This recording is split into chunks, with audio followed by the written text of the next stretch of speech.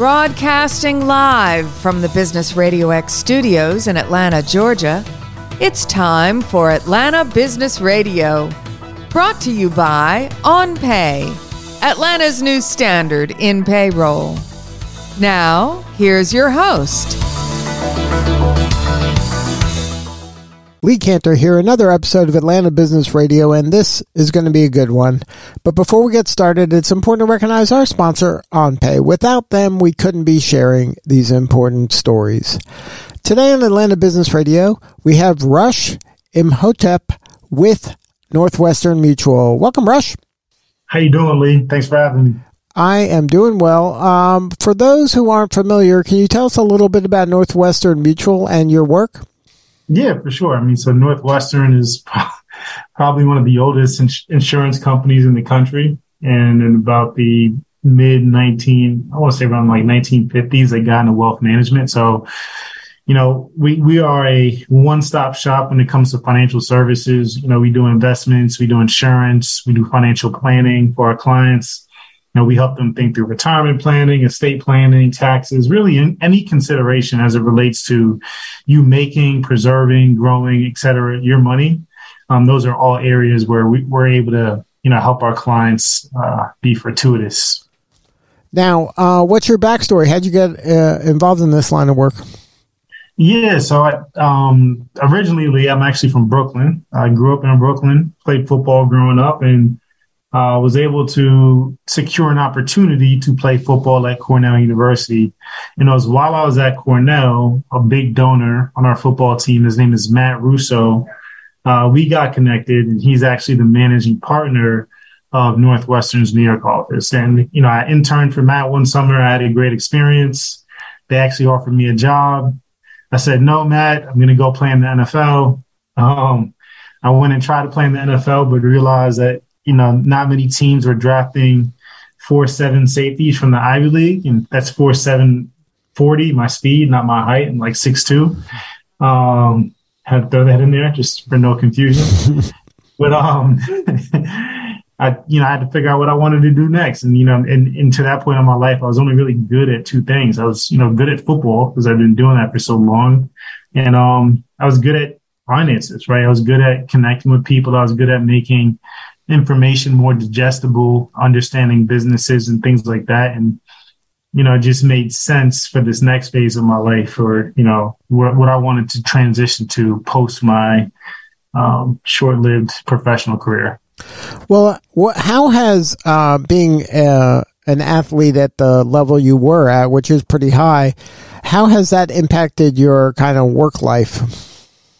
It's impacted my life in general, Lee. It builds up this massive resiliency that I don't think a lot of people get the opportunity to do, because a lot of people don't put themselves in a position where they can experience large amounts of failure, right? And then being a athlete, not only do you fail on game day at times, but you can, fail in other portions of your life or your career. So I think that's probably one of the biggest things, is just helping me build up that resiliency. And then secondly, some of the intangible traits that it developed around, work ethic, discipline. And these are probably, well understood by this point, but, team sports and just learning how to operate in that environment, there are traits that directly transition to a professional environment that, I've been able to leverage there. And then also, like I mentioned, in my personal life.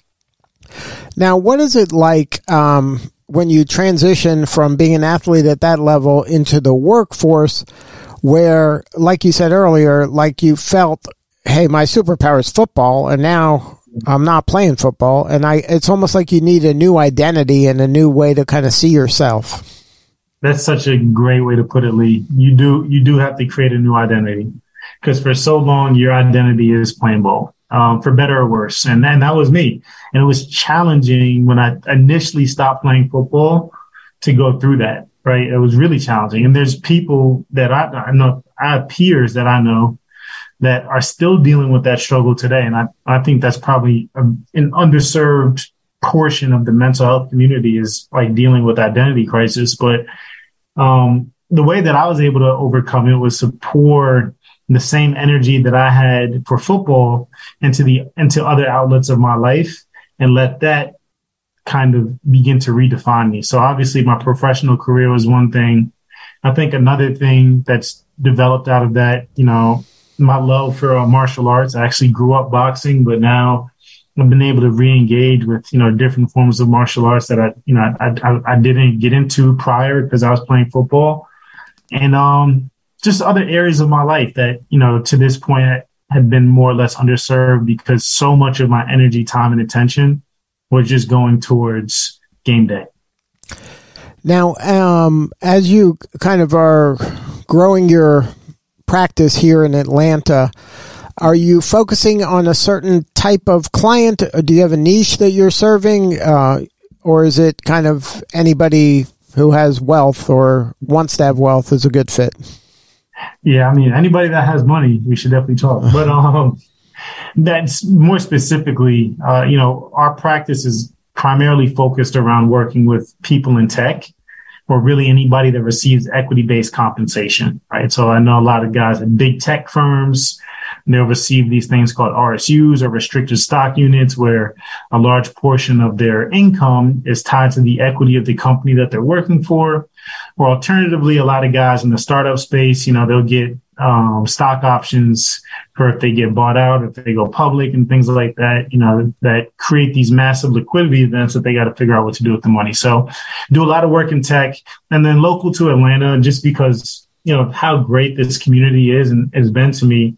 I've also had the opportunity to connect with a number of business owners out here. So, doing a lot of work in their space, and I have specialists on my team that, have resources available for them for their various needs.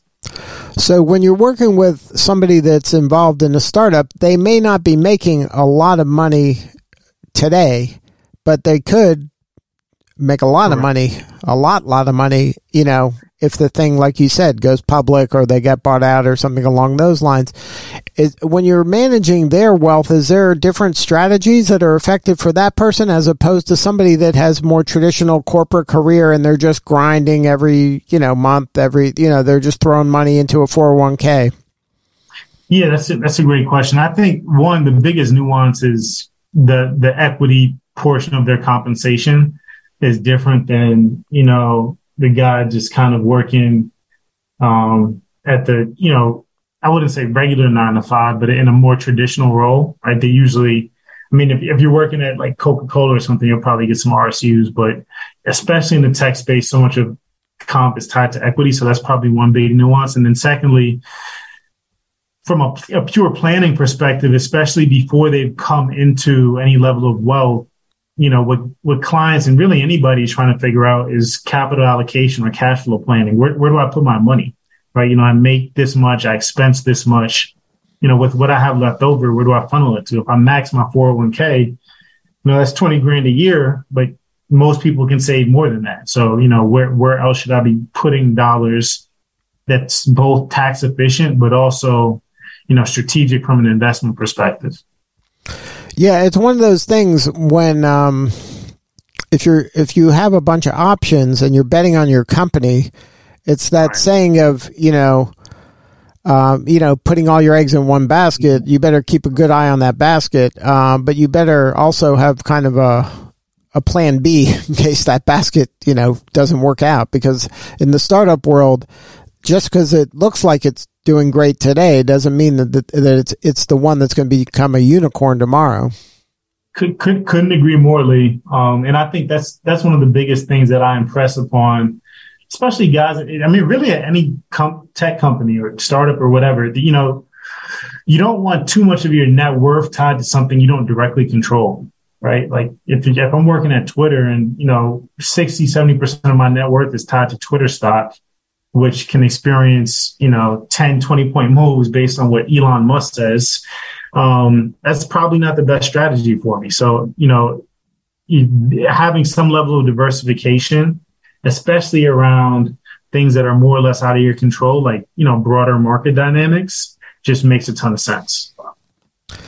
Now, I would imagine in today's market, you're getting a lot of calls because everybody, when the market's going up, everybody's a genius. Every system, every, kind of plan they had seems like it's working. When it's not going up, then all of a sudden everybody's like, hey, what's happening here?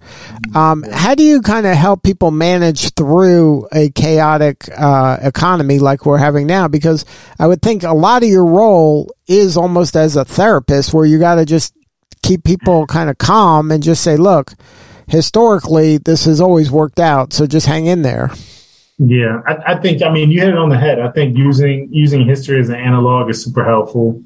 I think, one of the biggest things that market participants run into is that they think that their view of the market is the market, right? So, you have the young professional that they've been investing for a few years, and they're 5 to 7 years invested in their market. They feel like their experience is how the market should behave, when candidly, that's not the case, right? And there's historical precedent that outlines market behavior and what it looks like, when we have these economic conditions versus when we have more accommodating economic conditions. So one of the biggest things I try to impress upon clients is all of these things have happened before, right? And there are analogs that we can point to. The biggest thing that we need to manage is your behavior through this environment, because there's a proven strategy that, if we're properly diversified, properly invested, this could be a very fortuitous opportunity for you when you're experiencing these types of dislocations in the market, versus somebody that's just kind of throwing their hands up and saying, hey, I'm going to sell everything and hopefully things get better. Yeah, and it also depends where they're at in their kind of, life. Because, when you're 20 or 30 or 40 and this is happening, you're like, wow, this is good news for me. I'm here for the long haul, so I'm getting everything on sale. But if you're 60 or 70 or 80, you're like, what is going on here? This is my life saving. My nest egg is kind of depleting here. Couldn't agree more. And again, that just goes to strategy, just making sure you have a proper strategy in place. Yeah, and that's why I think it's super important to have a trusted advisor like yourself involved when it comes to finances, because you need someone that has kind of some context, that it isn't as emotional and that you're not reacting kind of in a knee-jerk way, because some voice of calm and reason during this time is what's needed. You don't want to make impulsive moves. That means you didn't have a plan. That means you're just reacting. Right. And that's where a lot of people get hurt. Right. No, you're right. You're right. I could not agree more. I need to put you on payroll. So what do you need more of? How can we help you? As far as your audience or this platform? Yeah, for listeners right now, what could we be doing to help you in your work? I know you do a lot of talks for startups. I know are you looking for more speaking opportunities for startups? Are you looking for more opportunities to connect and serve the startup community? Do you need just more clients? What do you need? How can we help? I've yet to meet the business that doesn't need more clients. If you find it, show it to me. They've done something incredibly well, I guess, or maybe not. But yeah, definitely need more clients. Always looking for opportunities to get in front of more people and, share my story, my background, some of the areas where I've been helpful. And then I think, and this probably isn't the best way to say it, but, help me help you, right? If you're listening to this show and, you're a business owner or you're in tech or you have a large portion of your comp tied to equity and you're trying to figure out what to do with it, don't hesitate to reach out, right? Obviously we can find ways to get my information shared, but, yeah, I'd say those are some of the biggest areas where, there would be some synergistic cross currents between our worlds. What about talent? Are you looking to build out your team? Yeah, I am. So right now I'm actually in the process of hiring a marketing director, mainly focused around helping me secure engagements like the one I'm on right now.